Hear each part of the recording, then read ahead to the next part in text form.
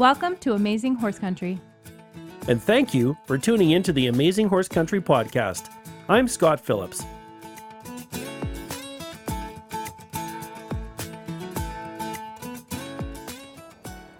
It was a hot and sunny day, and I was 10 years old. School was out for the summer. My friend Kevin and I had invited our friends over to the farm for some fun. And we were practical jokers. There was a spot on our property where two small hills converged. Well, when I was 10 they were hills, but they were really more like mounds in the grass. Regardless, where these hills met, there was a depression in the ground that, when it rained, would always be full of water. Well, Kevin and I decided to make that depression a little deeper. We procured some spades from the barn, and after expending all of our energy, we dug out an extra 2 feet of depth. Because it was at the bottom of the mound, it didn't take long for us to clear out the topsoil and hit the clay. The clay was hard to dig, but it held water, which was the whole point. Trench complete, we hauled water and filled up our pit. The recipe was enhanced by mixing the topsoil back in the water to make a sloppy muck hole. Finally, we tossed on some leaves and grass we'd ripped up to disguise it and make it look like the surrounding grass. Looking back, I'm sure it was completely obvious. But at 10 years old, it looked good to us. When our friends showed up, we suggested having a tug-of-war. We found a thick rope that happened to be conveniently located on the floor of the barn. We split into 2 teams. The only problem was that Kevin and I had ended up on separate teams. There was quite a discussion on who was going to be on which team, and we shot a glance at each other as we realized that we had no good excuse to be on the same team. Uh-oh. Well, Kevin was a year older than me, and he was teamed up with his friends that were also a year older than me. I was with my classmates who were the same age as me. And since 11-year-olds are somewhat bigger and stronger than 10-year-olds, well, I'm sure you get where this is headed. We lined up and we grabbed the rope tight. Our team pulled with all our might, but we didn't stand a chance. As the team captain, I was right up front, and despite my best efforts, I was dragged until my feet hit the edge of the muck hole, which up until this point, only Kevin and I knew existed. When my feet tipped in the hole, I couldn't pull back anymore. I had no traction left. The rest of my team gave up at that point and let go. This caused our opponents to jerk the rope backwards and fall over. And if there was any saving grace, that brief moment was it. But because I was holding on the rope and not pulling, that yank was enough to pull me forward, my arms windmilling as I lost my balance and fell face first into the mud. I did join the others in the ensuing laughter. When you're a practical joker like I was, and still am for that matter, you have to laugh when things don't turn out the way you expect. And it's always a treat when others try to get you back.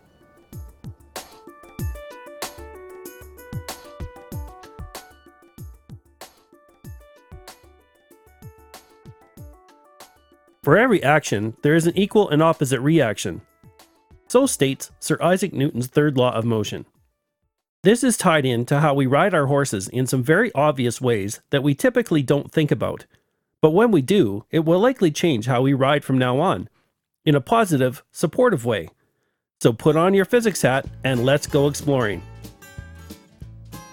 Have you ever played the tug-of-war game? It's a contest in which 2 teams, or 2 people, pull at the opposite ends of a rope until one drags the other over a central line. We did this quite a bit as kids, and usually there was a puddle of mud in between us. Let's consider a hypothetical example. Jim and Bob are pulling on opposite ends of a rope. If neither Jim nor Bob is moving, then both are pulling exactly the same amount, but in opposing directions. If Jim is pulling with 50 pounds of force, then Bob must also be pulling with 50 pounds of force. It's a stalemate. Follow me so far? I want you to think of what is actually going on in our bodies to produce that 50 pounds, or the pulling force itself. That's right, muscles, in combination with bones and ground friction, but we won't get into that right now. For us to push, pull, or move involves our muscles activating. When muscle fibers are activated, they tighten or contract. This is what a muscle is for. Therefore, pairs of muscles are required to produce opposing motions. For example, when you pull your arm up or push it down, that involves a muscle pair. One muscle in the pair will activate while the other muscle relaxes. Still with me? All right. Let's say the rope between Jim and Bob is slack. It has no tension. They haven't started their tug of war yet. Neither Jim nor Bob have activated any muscles then. Now, Bob starts to pull on the rope. Immediately, Jim matches that pulling force. So what just happened there? Bob caused Jim to activate muscles. We know that Bob's desire is to move Jim, but the muscles that have activated are actually causing Jim to pull in the opposing direction. Remember, every force has an equal and opposite force. To prove that theory, all Bob has to do is let go of the rope. What's going to happen? Jim is going to go flying, but which direction? Backwards, of course, not forwards, which is the direction Bob wants him to move. Consider this in the use of the lead rope. If you pull forward on the lead rope and the rope becomes tight, it is tight only because you have caused the horse to engage muscles to oppose your motion. You have caused the horse to pull in the opposite direction that you intended. This is just basic physics at work. If the horse was not engaging muscles to pull opposite your intent, then the lead rope would be slack and the horse would be moving with you. We have a video on our website that shows this. Just head to articles.amazinghorseCountry.com and search for the Sir Isaac Newton article. You'll find the full printed version of this podcast, illustrated with pictures and video. Now consider one more part of the equation. The harder we pull, the more difficult we make it for our horse. Again, this makes complete sense when you think about it from a physics perspective. Let's say you're pulling on that lead rope with 25 pounds of force. We now know that means your horse is pulling the opposite direction with precisely 25 pounds of force. So in order for your horse to move, he has to release the 25 pounds of tension he is holding first. This is quite a contrast to the tension that should be in the lead rope, which is about the weight of a C-cell battery. That is easy for him to release to. A pause for thought. A horse can cause another horse to move in any direction without even making physical contact. In fact, by barely moving at all. And so can we when we learn to communicate with them. So why then do we sometimes resort to pulling and yanking on a lead rope or a rein? Here's a two-part answer for you. The first one will shock you. We have arms. Because of this uniqueness, we are used to being able to move things by pushing and pulling. But most of the time, those things are inanimate. They don't think. They don't have fears. Like a grocery cart. Pushing and pulling to move those things is a no-brainer. But with a horse, an animal that thinks, we need to cause them to want to move, cause them to use muscles in certain ways, instead of trying to pull or force it to happen. But when we don't understand how something works, or we don't yet have the skills to communicate in the horse's language, we typically turn to control. But then again, you've heard people say, control is an illusion. And I believe this. And in the case of a horse, who may get scared or isn't doing what we want, we sometimes resort to force to accomplish our goals. Ultimately, it is never a winning game. Let's step in with some positive leadership instead and find some ways to assist our horses.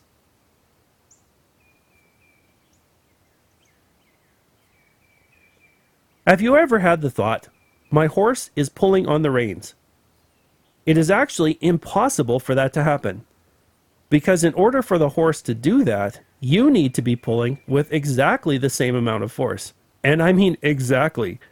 Because if the rein is not moving, then the horse's muscles are engaged to exactly the same amount yours are. Remember again, for every force, there is an equal and opposite force. All right, here's your physics test. A little quiz question for you. but I know you'll get this one right. What's the solution to prevent the horse from pulling on the reins? You got it. Don't give them anything to pull on. A tug of war can never happen if only one team pulls, because the rope will never have tension. Think about Jim and Bob in their tug of war. Bob picks up the rope. As soon as Jim feels that the rope moves a tiny bit, he steps forward. When he does this, he releases any tension in the rope before it gets tight. Now, Bob is causing Jim to move without pulling on him. This is really important because, as we know, the primary function of the rein is to support the horse in using their body athletically and in balance by asking specific muscles to either release or engage. In the context of this conversation, we're asking the horse to release muscles in the upper part of his neck, around the poll. What we see when the horse releases those muscles is in most texts referred to as movement of the jaw or poll. Tightness in the rein can prevent this from happening. And continued work with a tight rein forces the horse to move through brace, which is mental and muscular tension, which results in some very undesired consequences that can actually include injury that requires therapy. Not only that, but the horse will learn that the lead rope or rein can produce pain or soreness. In that case, they'll likely learn to brace before you even pick the rein up. A horse in this case has learned to protect their neck from injury, no different than you bracing if someone was going to hit you. The good news is that these amazing animals will give us a second chance. We can show them how to release to the rein again.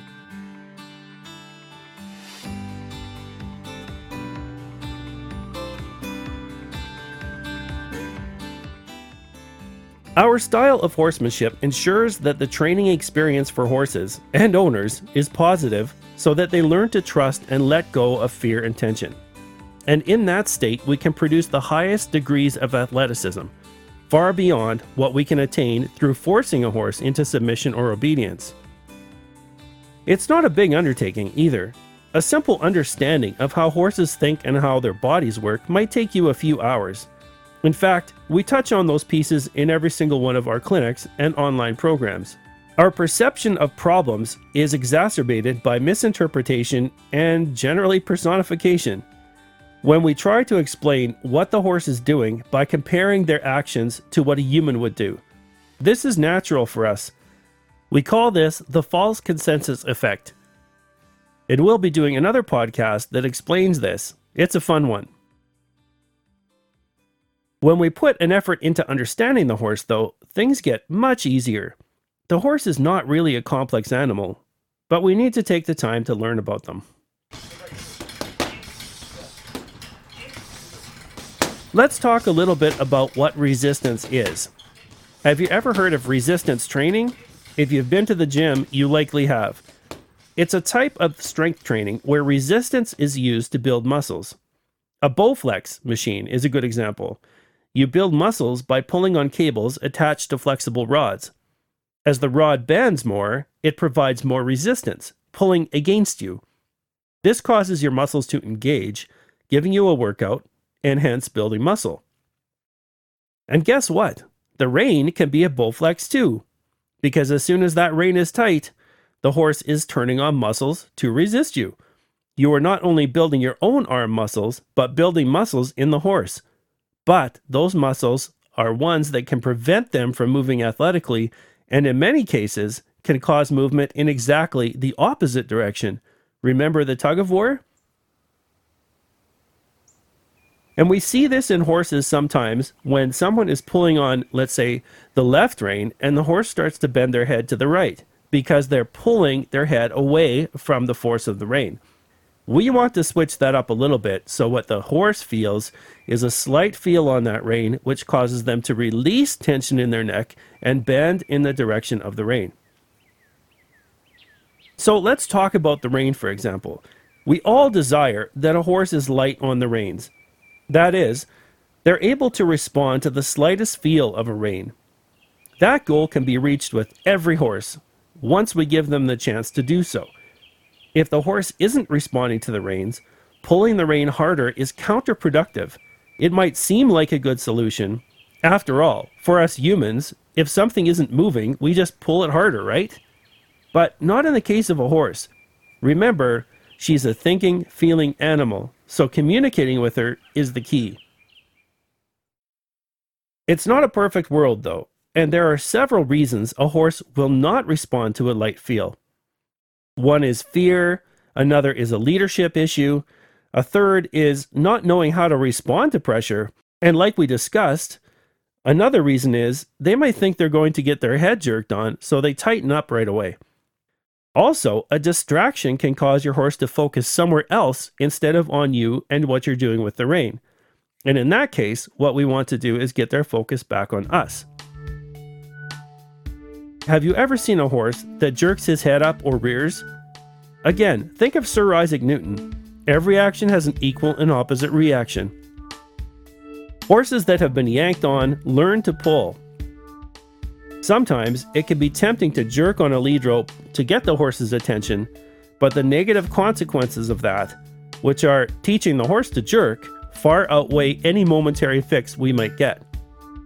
The point is, we don't want to teach the horse that the lead rope or rein will cause discomfort and pain.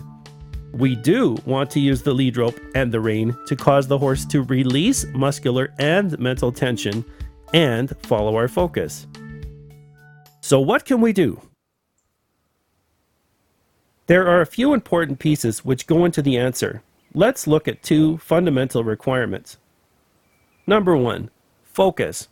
We train our horses that when there is stress or distraction, that the answer is always to focus on us. And when we're riding, to follow our focus.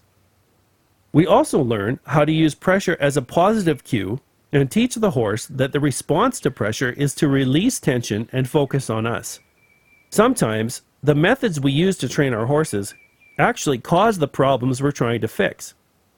Good examples are bomb-proofing and desensitizing, when those methods are used to teach a horse to ignore pressure, when what we actually want them to do is to release the pressure and follow us. Another one is lunging or use of the round pen, where the horse is sent in circles with nothing being asked of their mind. They learn that in motion they can think of anything other than you. In contrast, lunging and the round pen can be excellent venues to develop a horse that follows your focus, energy, and balance, and thus reduce a dependence on the rein. And in that way, we can eliminate the tug-of-war scenario altogether. The second is leadership. We need to be the leader in a herd consisting of the horse and us. We often have a gray area in our leadership agreement with our horses. And I have to admit, even I find myself having to detail that agreement once in a while. We're all human and we get sloppy. Plus, horses that are growing up and finding different spots in the herd will take those confidences back, and they might challenge you once in a while. So, leadership is something that evolves and adapts. But the good thing is, when we are seen as the leader in the horse's eyes, we can work with both a dominant horse and a fearful horse in the same way. Check out the Following Under Pressure video series as well. That's on our website. You can see all this theory in action. The goal is that when pressure presents itself, the horse will defer to following the leader, which is us. What happens when things do not go right, though? If you feel you're in a position where you think you have to pull or jerk on a rope or a rein, first of all, don't, unless your life depends on it. Just take a deep breath and evaluate the reason. It's likely one of the following. 1. The horse is focused on something else. And in that case, they're not really feeling of you or the rein. In this case, we desire that the horse's focus return to ours. And we can do that by making a sound, or maybe a tap with your foot, or a touch with a crop or the tail end of your rein, but not pulling harder on the rein. The other is that the horse might be scared and is fleeing or freezing. And in this case, the rein is actually a great tool once they understand that the rein means release tension and follow your focus.